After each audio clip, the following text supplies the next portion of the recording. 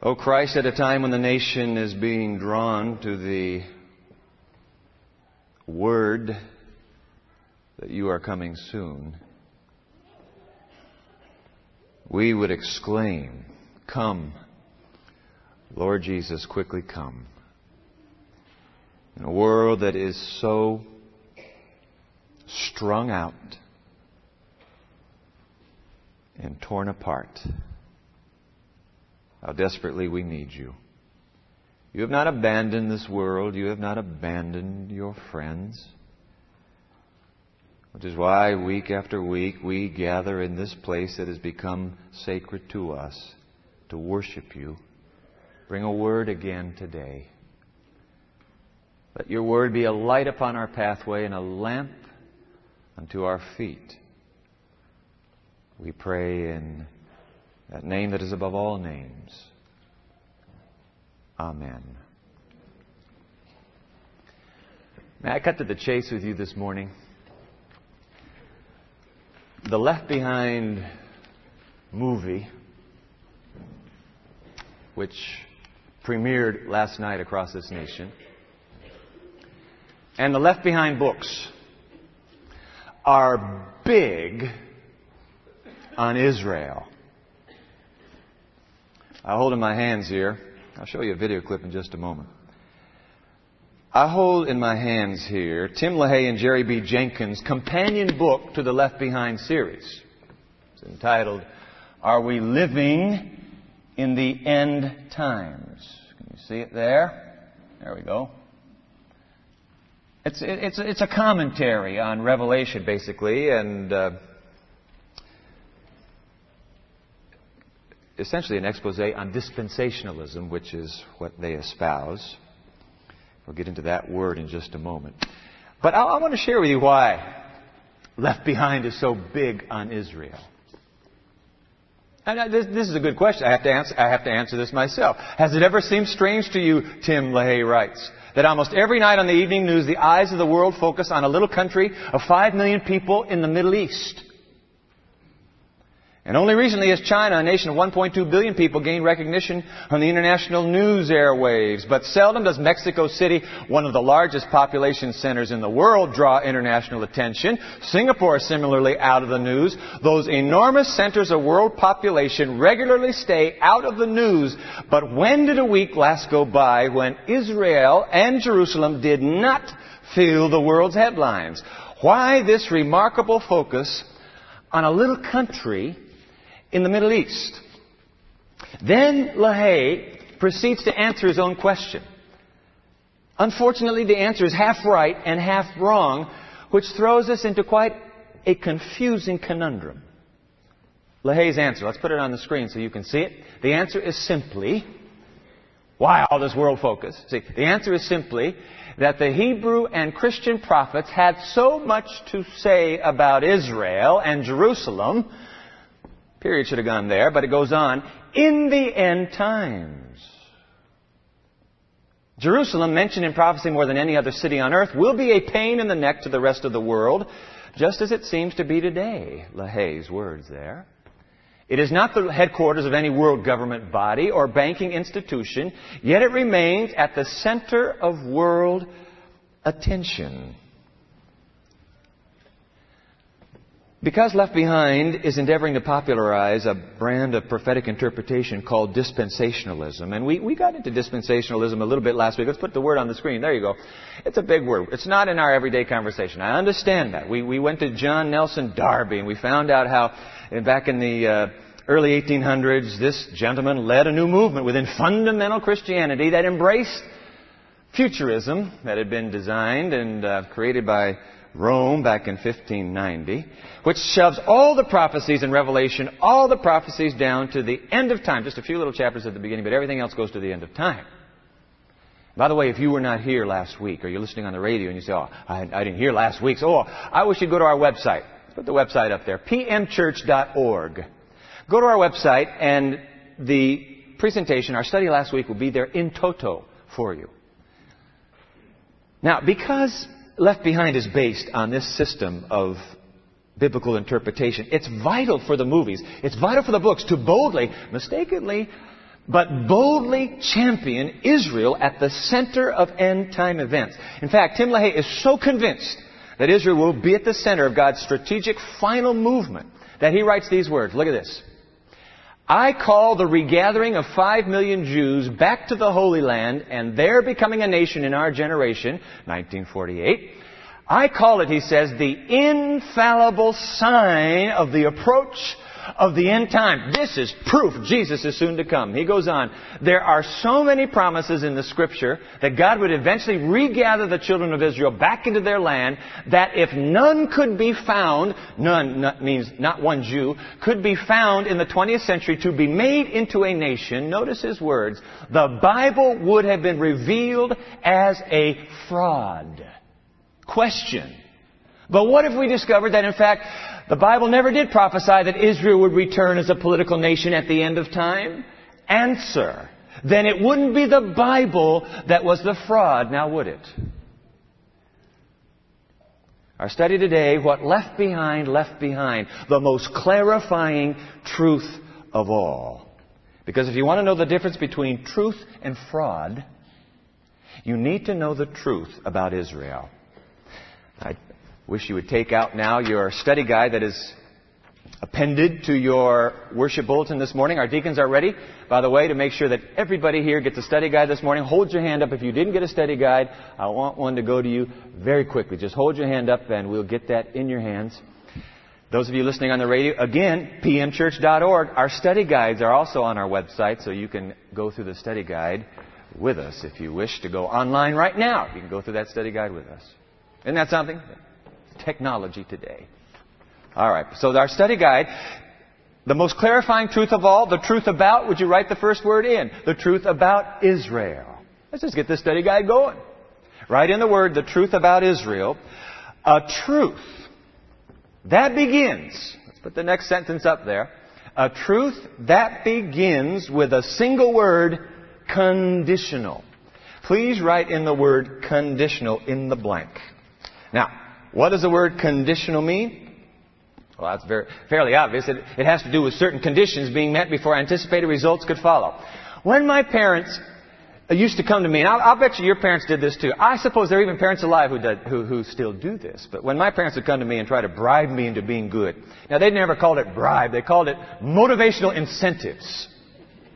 When they would say to me something like, all right, Dwight, if you will quit picking on your brother Greg for a whole day, if you will be sweet to your sister Carrie all day long, then we will take you down to the village candy store and buy you some sweets. I want to tell you, Japanese have more varieties of candy and chocolate per capita than any other nation in the world. It's just wonderful. So I love those sweets. Now, when they said if, they were clearly making to me a conditional promise. If you do thus and so, then you will receive this or that. That's the way conditional promises work. Sometimes, by the way, they would make conditional threats. Conditional warnings, you know. If you do that again, then read my lips. I think we can be saying that now that we have another Bush in the White House. Read my lips, my parents would say.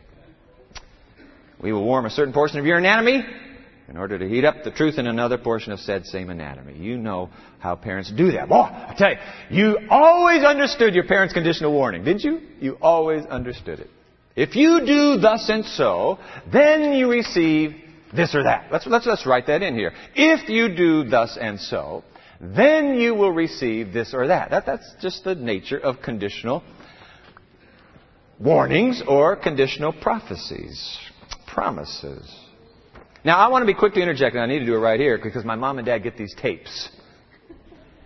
I need to say, my parents' love for me was never conditional. Never. Didn't matter how I behaved, how poorly, whatever. All through my boyhood days, I knew Mom and Dad loved me no matter what. They never said to me, if you behave in this way, then we will love you as our son. Never, never, never. The issue was never their love for me. Which, by the way, is the way it has been from the beginning with God and His children. God comes to Adam and Eve and He says, hey, if you will trust me and stay away from this tree, then you may live in this garden forever. I promise. If then. See, if then. Now, if you choose not to trust me and you want to go ahead and eat from this tree, then you're going to die. You're going to walk away from the one who keeps you alive. You will die. But if you prefer, see, God's promises, God's warnings alike have always been conditional. But just like my parents, His love has never been and never is conditional. Is that in there? Just like my parents. Because I love you, God says, I'm committed to your freedom. And because I'm committed to your freedom, I will never force you to choose my way. If you choose my way, I promise, it's life. But you don't have to choose my way. If you say, no, thank you, I will honor your request. Now, I must tell you, you walk away from me, you're pulling the plug on the life support system. I'm sorry, but that's just the way it is. I'm the only life there is. But if you don't have to come. Ladies and gentlemen, it is precisely because God's love is unconditional that His promises and warnings are all conditional. Put that down right there. That's a key point. The very fact that God's love is unconditional is the reason His promises and warnings are conditional. He honors your liberty. He honors my freedom. You say, oh, come on, Dwight. Okay. I thought we were talking about Israel today. What in the world do conditional promises and conditional warnings have to do with Israel? I want to tell you something, my friend. They have everything to do with Israel, and that's what left behind left behind. Fasten your seatbelts. Let's do a history tour of Israel together. Open your Bible, please, to the book of Exodus. Second book of the Bible, Exodus chapter 19. I want you to read this, not on the screen, but in your very own Bible. Exodus 19. Mount Sinai. Ooh, the Ten Commandments come in chapter 20. But this is Exodus 19. This is the gathering of Israel at the foot of that smoky, rumbling, thundering, trumpet blasting mountain. Exodus chapter 19, let's pick it up in verse 3. Then Moses went up to God, and the Lord called to him from the mountain, saying, Thus you shall say to the house of Jacob and tell the Israelites, You have seen what I did to the Egyptians, and how I bore you on eagle's wings and brought you to myself. Now therefore, look for that if-then formula. Now therefore, if you obey my voice and keep my covenant, you shall be my treasured possession out of all the peoples. Indeed, the whole earth is mine, but you shall be for me a priestly kingdom and a holy nation. These are the words that you shall speak to the Israelites. Do you see the telltale if-then formula? Do you see it? If-then. Write it in your study guide, by the way. If-then. There it is, those words. If-then. Do you see the telltale if-then formula? If, then you be my people forever. See? God has always operated that way. This isn't mean, oh God. This is God saying, I honor you. I honor your freedom. If in freedom you choose me, you know you're my people. If. All right? Well, the sad story of Israel is embarrassing, familiar to you and me, because it's the story of all our lives. Roller coaster, up, down, 1 year up, next year down, 1 year up, next year down. Just like the way you live spiritually, they lived. Up, down, up, down, up, down, up, down, up, down. I've been reading the Pentateuch through this new year. In the books of history. Just finished 2 Samuel yesterday. Oh, how familiar the story. Let me take you to some lines from the book of Judges. After the time of Moses and Joshua. This is Judges chapter 2, verse 7. The people worshiped the Lord all the days of Joshua and all the days of the elders who outlived Joshua, who had seen all the great work that the Lord had done for Israel. So far, so good. But look at verse 11, Judges 2. Then the Israelites did what was evil in the sight of the Lord, and they worshipped the Baals. How sad that is. Let's go to the next verse. Verse 15. Whenever they marched out, the hand of the Lord was against them. Yeah, you didn't want me. You're on your own. And as the Lord had warned them and sworn to them, they were in great distress. Let's go on.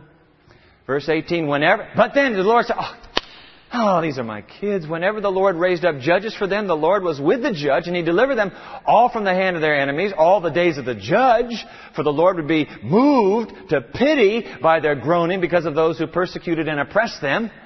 But whenever the judge died, they would relapse and behave worse than their ancestors, following other gods, worshiping them and bowing down to them.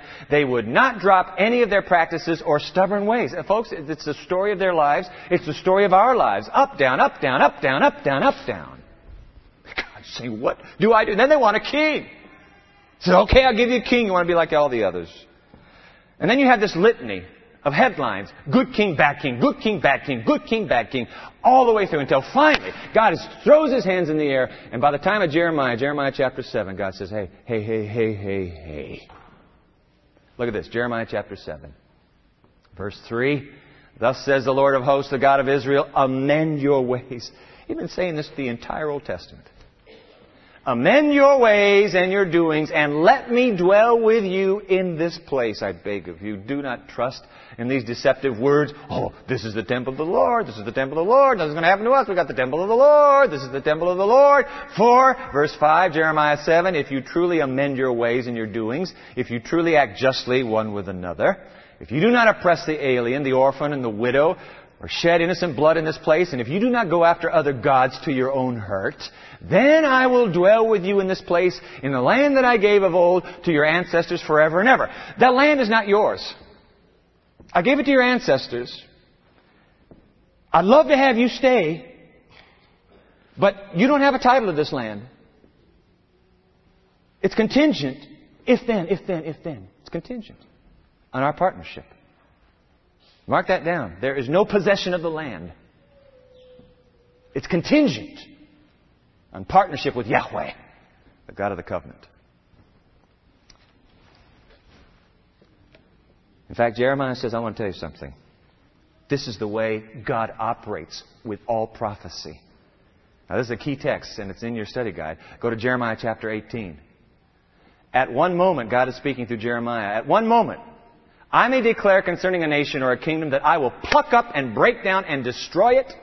But if that nation, concerning which I have spoken, turns from its evil, I will change my mind about the disaster that I intended to bring on it.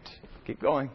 And at another moment, I may declare concerning a nation or a kingdom that I will build and plant it. These are my chosen ones. But if it does evil in my sight, not listening to my voice, then I will change my mind about the good that I had intended to do to it. You say, come on, Dwight, but that's dealing with nations in the world. That is not dealing with Israel. Oh, yeah? Look at the very next verse, verse 11. Now therefore say to the people of Judah and the inhabitants of Jerusalem, thus says the Lord, look, I am a potter shaping evil against you and devising a plan against you. Turn now, all of you, from your evil way and amend your ways and your doing. He's talking about Israel. My response is contingent upon your response. Not my love, but my prophecy, my promise. It's conditional. Put it down in your study guide, please. God's promises and prophecies alike are conditional. Write the word conditional in, please. Are conditional. Classic proof of that, by the way, is the wonderful story of Jonah and Nineveh, isn't it? Yeah. God comes to Jonah and says, Jonah, I've had it with Nineveh. They are the evil of the evil. They're the mother of all evil. Go nuke them. Tell them I'm going to nuke them in 40 days. 40 days. Poof. You're gone. Jonah goes and obeys God. He tells them they're going to get nuked. And God says, can you believe this? The pagans respond in a way Israel doesn't. They break down, repent. Please. And God has pity on them. He says, I changed my mind. Not going to destroy them at all. Much, of course, to Jonah's consternation. Too bad Israel and Jerusalem did not respond to God as their pagan captors did, Nineveh and then later Nebuchadnezzar. Too bad. So often to exile, God allows His children to be taken. He lets them reap the inevitable consequences of their choice to live apart from their divine protector, their divine friend, their divine guardian, their divine father. In fact, do you think God is enjoying this? Ezekiel chapter 33, verse 11, God cries out to them, turn back from your evil ways, for why will you die, O house of Israel? Come on. I don't want this. Turn back. Turn back. Well, divine love, that heart refuses to let them go. And so while Daniel is pleading with God to fulfill His promise to return Israel after 70 years of exile to their homeland, God honors His faithful friend Daniel with an insightful depiction of God's love giving one more probationary chance. Daniel 9. We spent all last weekend together in Daniel 9. I want to put that line up for the beginning of that breathtakingly accurate, stunning prophecy. Daniel 9, verse 24. 70 weeks are decreed. I wish you'd write that word decreed, because that's a key word. You've got 70 weeks. 70 weeks are decreed for your people and your holy city. Listen to me carefully, Daniel. Your people, Israel, and your holy city, Jerusalem, have 70 weeks left. Hey, did your mother ever come to you and do that? Come on, be honest now. Did Mother ever do that to you? I mean, did she say, you got 30 seconds to make up your mind? Huh? I want to tell you something. It wasn't always 30 seconds, but whenever my parents added a time limit to their conditional promise or prophecy, I knew beyond the shadow of a doubt that they were utterly serious about what they have just said. I mean, when your mama says you got 30 seconds, it is the height of folly to ask for 45. You say, I can do it in 15. Your people have 70 weeks, Daniel. I'm adding a time to it now. Mama's really serious now. I mean, Mama lets you go. She lets you go. She lets you go. But when she finally says, this is it, you got 70 weeks. Now, we learned last week, that the 70 weeks really is translated in the Hebrew 70 weeks of years by the parallel with the time in captivity. God says, look, I'm going to take the time in captivity, multiply it by the perfect number 7. I'm going to give you 490 years. That's it. That is it. Don't negotiate with me. 70 weeks. I can only imagine Daniel. We don't have Daniel's response. I can only imagine Daniel, the friend of God, going to the mat that day and begging God, oh, I am sure that your people and my people with that probation will seize the moment. Carpe diem. They will take advantage of your gracious offer, O God. And when the probationary time for the nation of Israel was nearing its end, God pulled out all the stops He could find, and in fulfillment with the prophecy of Daniel 9, God sent His Son, the Messiah. Oh, I love this. Look at this. Galatians 4:4. It's in your study guide. Galatians 4:4. But when the fullness of time had come. What's that mean? Daniel 9 time. Time is fulfilled, Jesus said in Mark 1:15. The kingdom of God is at hand. When the fullness of time. See, Paul and Jesus and Daniel all concur.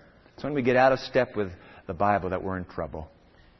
But when the fullness of time had come, God sent His Son, born of a woman, born under the law. That means born a Jew.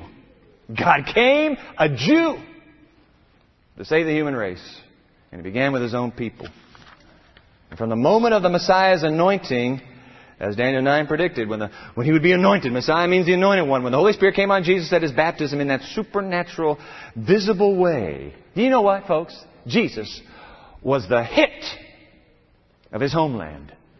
He was their favorite son. They called Him Son of David. Just a code word for Messiah. They recognized His messianic role.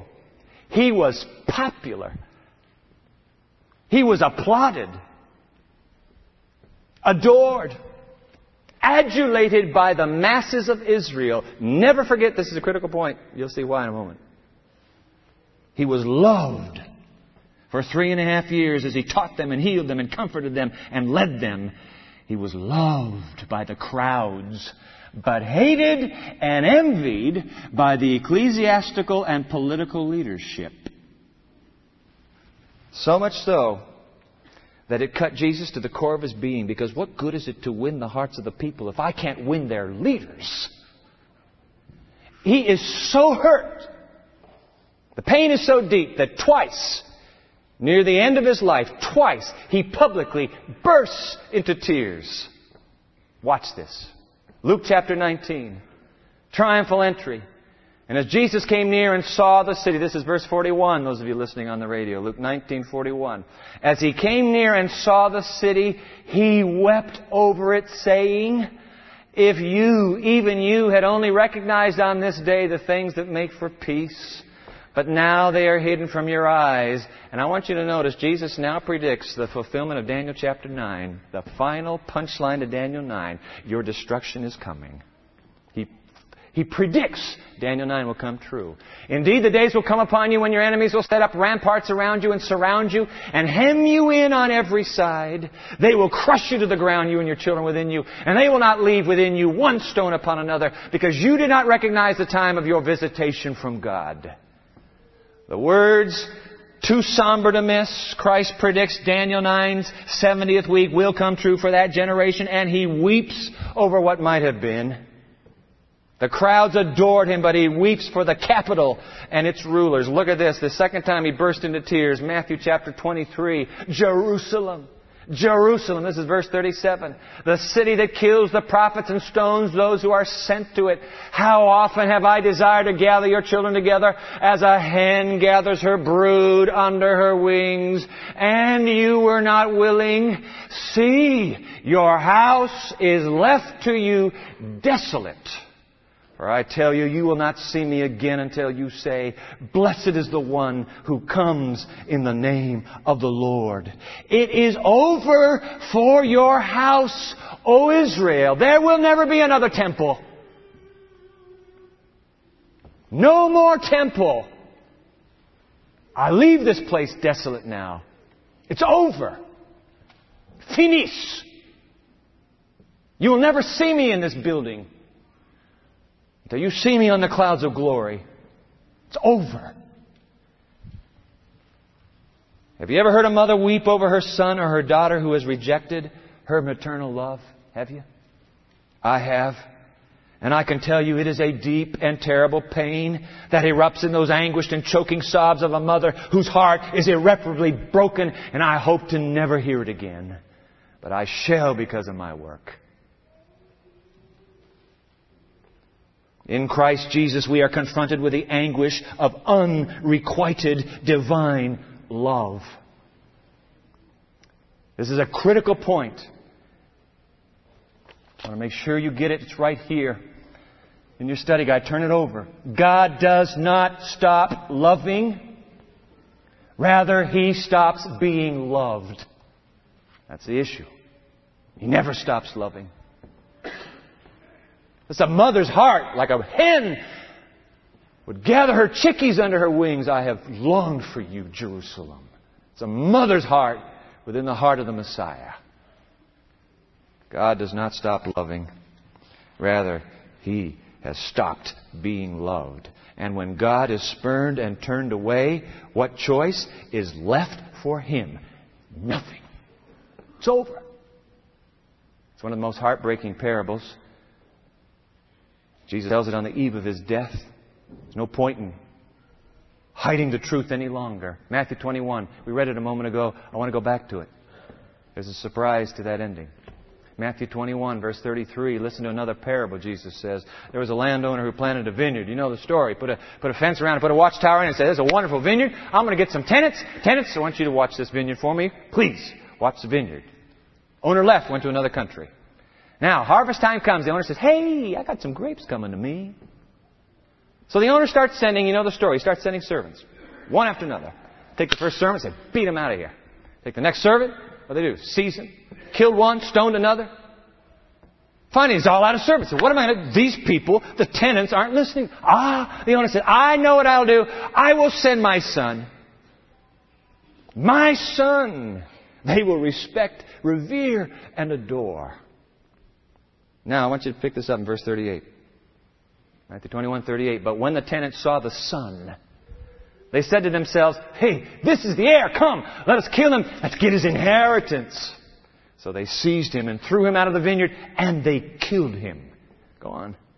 Now, the Middle East loves a story. Oh, Oriental minds love stories. Jesus has set the whole story up. He's coming to the punchline. Here's the punchline. Now when the owner of the vineyard comes, what will he do to those tenants? He asked the chief priests and leaders to whom he's telling the story. And they answer. They are so sucked in. They're so sucked into this story. They love stories that they answer. He will put those wretches to a miserable death and lease the vineyard to other tenants who will give him the produce at the harvest time. Silence. Jesus was not an inexperienced storyteller. Silence. The point suddenly hits them. And I believe it's Luke's gospel where they realize what has just been said. And they gasp. It will never be. Too late. Too late. You just told the truth. And Jesus says, now He speaks. Have you never read in the Scriptures? The stone that the builders rejected has become the cornerstone. This was the Lord's doing, and it is amazing in our eyes. Therefore, notice this, heartache. Therefore I tell you, the kingdom of God will be taken away from you and given to a people that produces the fruits of the kingdom. And in the New International Version, that ethnos is the word. It's given to a nation. Ethnos, nation. Revised, New Revised kind of smooths it over, but it's nation. And most Christians stop the story to their harm.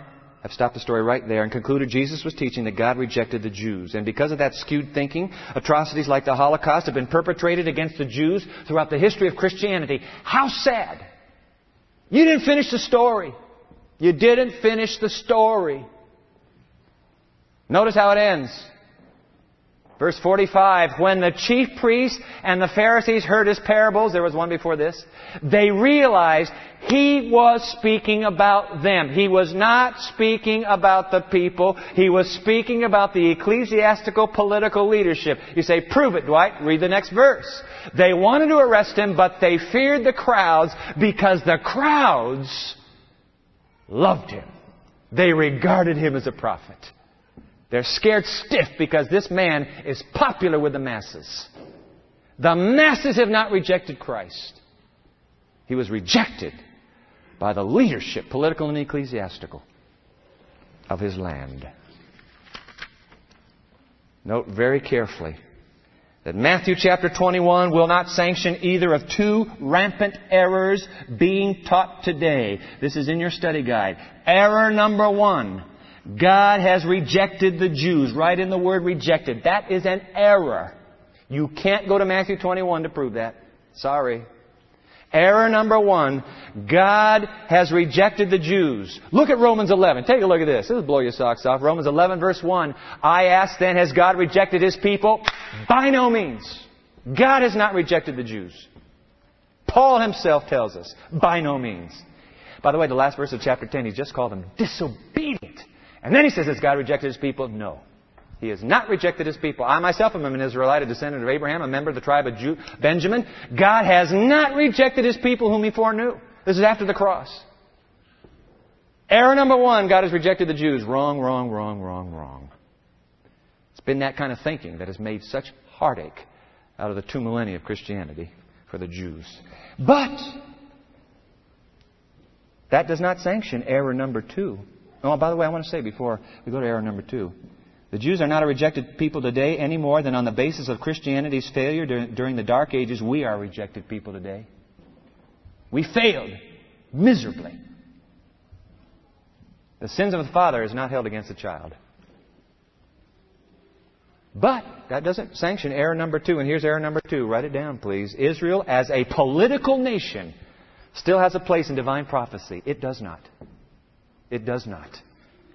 God has not rejected His people, but as a political nation, it's over. Israel does not have a place in Bible prophecy. All those Old Testament prophecies that our dispensationalist friends are hoping and teaching will yet come literally true were all conditional. They have missed that critical point. As a nation, you stay with me as your God, and I will stay with you as a nation. But if as a nation you leave me, then I shall have to give the kingdom to another nation, which is exactly what Jesus said. And what nation would that be? What nation? Look at this. One of the great Jews of the New Testament, Peter, is writing, 1 Peter chapter 2, verse 9, but you are a chosen race, a royal priesthood. Oh, leave that screen up on there for a moment. Hey, folks, you just read that a moment ago. You read those words in Exodus chapter 19. Those are the very words that God spoke to Israel at the foot of Mount Sinai and said, you're my people. You're my people. Peter now comes along and says, changed. Takes the same words at Mount Sinai and now applies it to a new nation. Who's that nation? We want to find out who that nation is. You are a chosen race, a royal priesthood, a holy nation, God's own people, in order that you may proclaim the mighty acts of Him who called you out of darkness into His marvelous light. Once you were not a people, but now you are God's people. Once you had not received mercy, hallelujah, but now you have received mercy. Under the inspiration of the Holy Spirit, New Testament Peter reapplies Old Testament promise. It was conditional. It was conditional. Still is, by the way. And what shall this nation be called? You want the name of the nation? I'm going to give you the name of the nation. Here we come. Galatians chapter 3, verse 27. As many of you as were baptized into Christ have clothed yourselves with Christ. There is now no longer Jew or Greek. There is no longer slave or free. There is no longer male and female. For all of you are one in Christ Jesus. And if you belong to Christ, then you are Abraham's offspring. The Greek word for offspring is sperma. Sperm. Seed. You are Abraham's sperm. Heirs according to the promise. Now, ladies and gentlemen, that is a pretty direct lineage when you're called the sperm of somebody. Huh? That's pretty direct. I'd say that's a fairly direct bloodline. Notice what happens. The Old Testament reapplied now by great Jewish minds under the inspiration of the Holy Spirit. They say, it's a new world now. It's a new nation.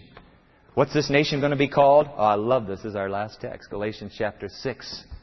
May I never boast of anything except the cross of our Lord Jesus Christ, by which the world has been crucified to me and I to the world.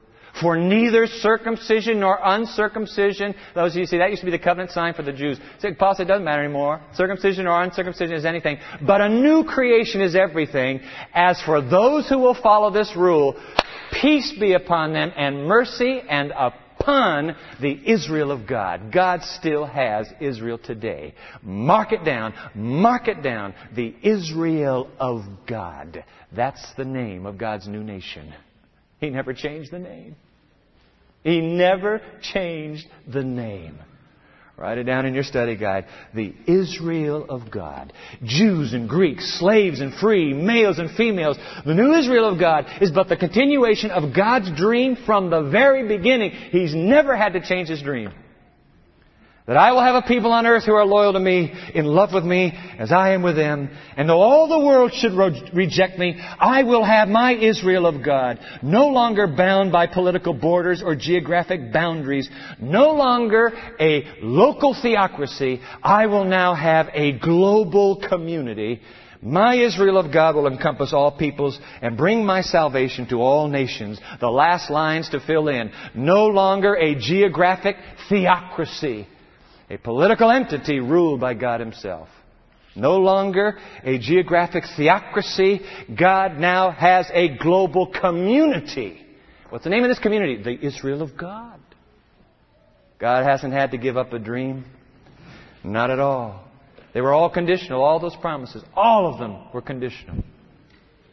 All of them.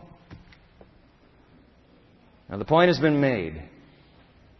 I hope clearly enough. The truth has been told. The study can end right here. But I want to end with a personal testimony about Israel. Because you see, it does have something to do with what Left Behind left behind.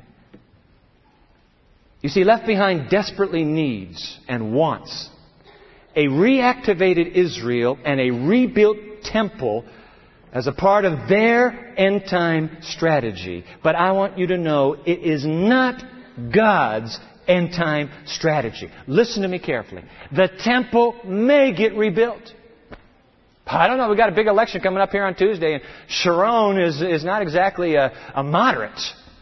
It is possible someday the temple in Jerusalem gets rebuilt, but ladies and gentlemen, it will have nothing to do with an act of God. It will be an act of government.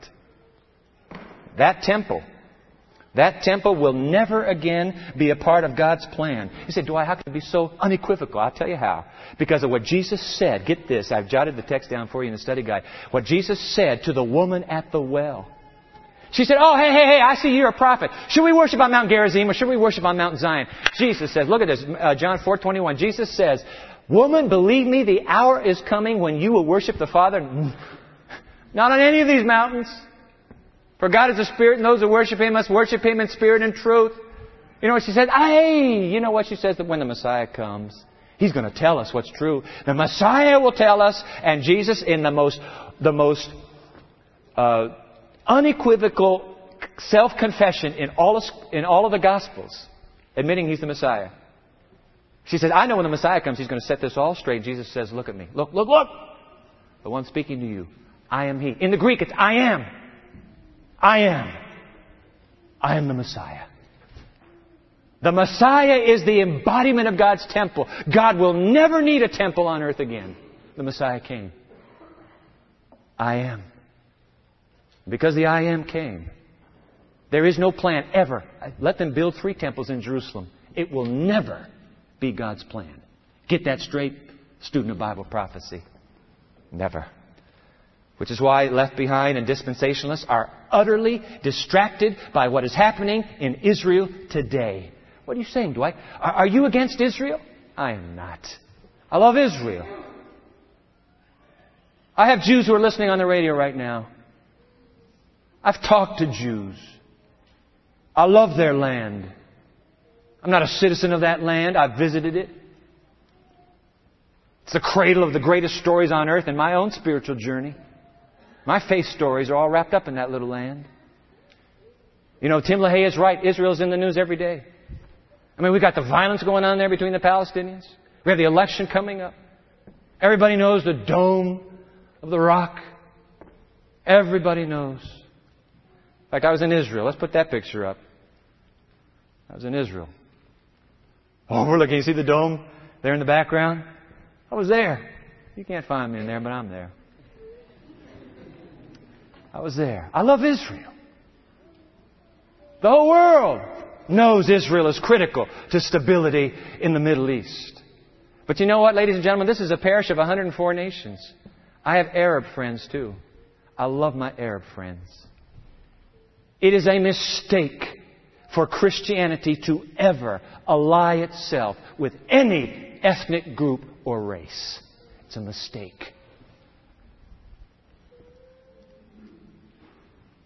When the church is identified with a race or a nation or a people as God's chosen ones, as it has in the past, it has resulted in great harm. The Holocaust is the tragic result of the church elevating one race above another. And I tell you what, it hardly makes sense now to favor and elevate the victims of the Holocaust into a new destiny. It does not make sense. In fact, from conversations I've had, I have learned that contemporary Jews are not flattered by this brand of evangelical dispensationalism that attempts now to assert Israel's divine destiny. To the Jews, to the modern Jew, you know what the modern Jew says? That is just another Christian attempt to manipulate us upon the strings of a divine puppeteer. We will determine our own destiny. Secular Jews, that's the way they feel. Can't blame them. Of course God loves the Jews, but God loves the Arabs. And God loves the Christians. God's love for His children is absolutely unconditional. He will never love one or ask His followers to love one nation or race over another. But let me tell you, really, bottom line, my deepest concern, unfortunately, Left Behind is being distracted by political events in Israel for a very dangerous reason. So that the Christian world will be distracted from the real action of the real Antichrist that is stealing upon the whole earth, even as we talk right now. That's why I'm concerned. For that reason, I hope you'll join me next time in what will be a stunning and fascinating revelation about the Antichrist that Left Behind has also left behind. Oh God, we have not followed cunningly devised fables, but the more sure word of prophecy like a light has shined upon the way.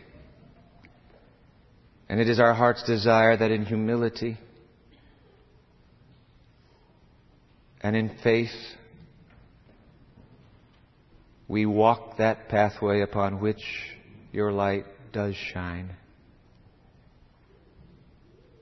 Oh God, it is not about us. It is about You. And because it is about You, we long for all Israel to know that truth. We long for Christianity to see that truth. And so may the One who is truth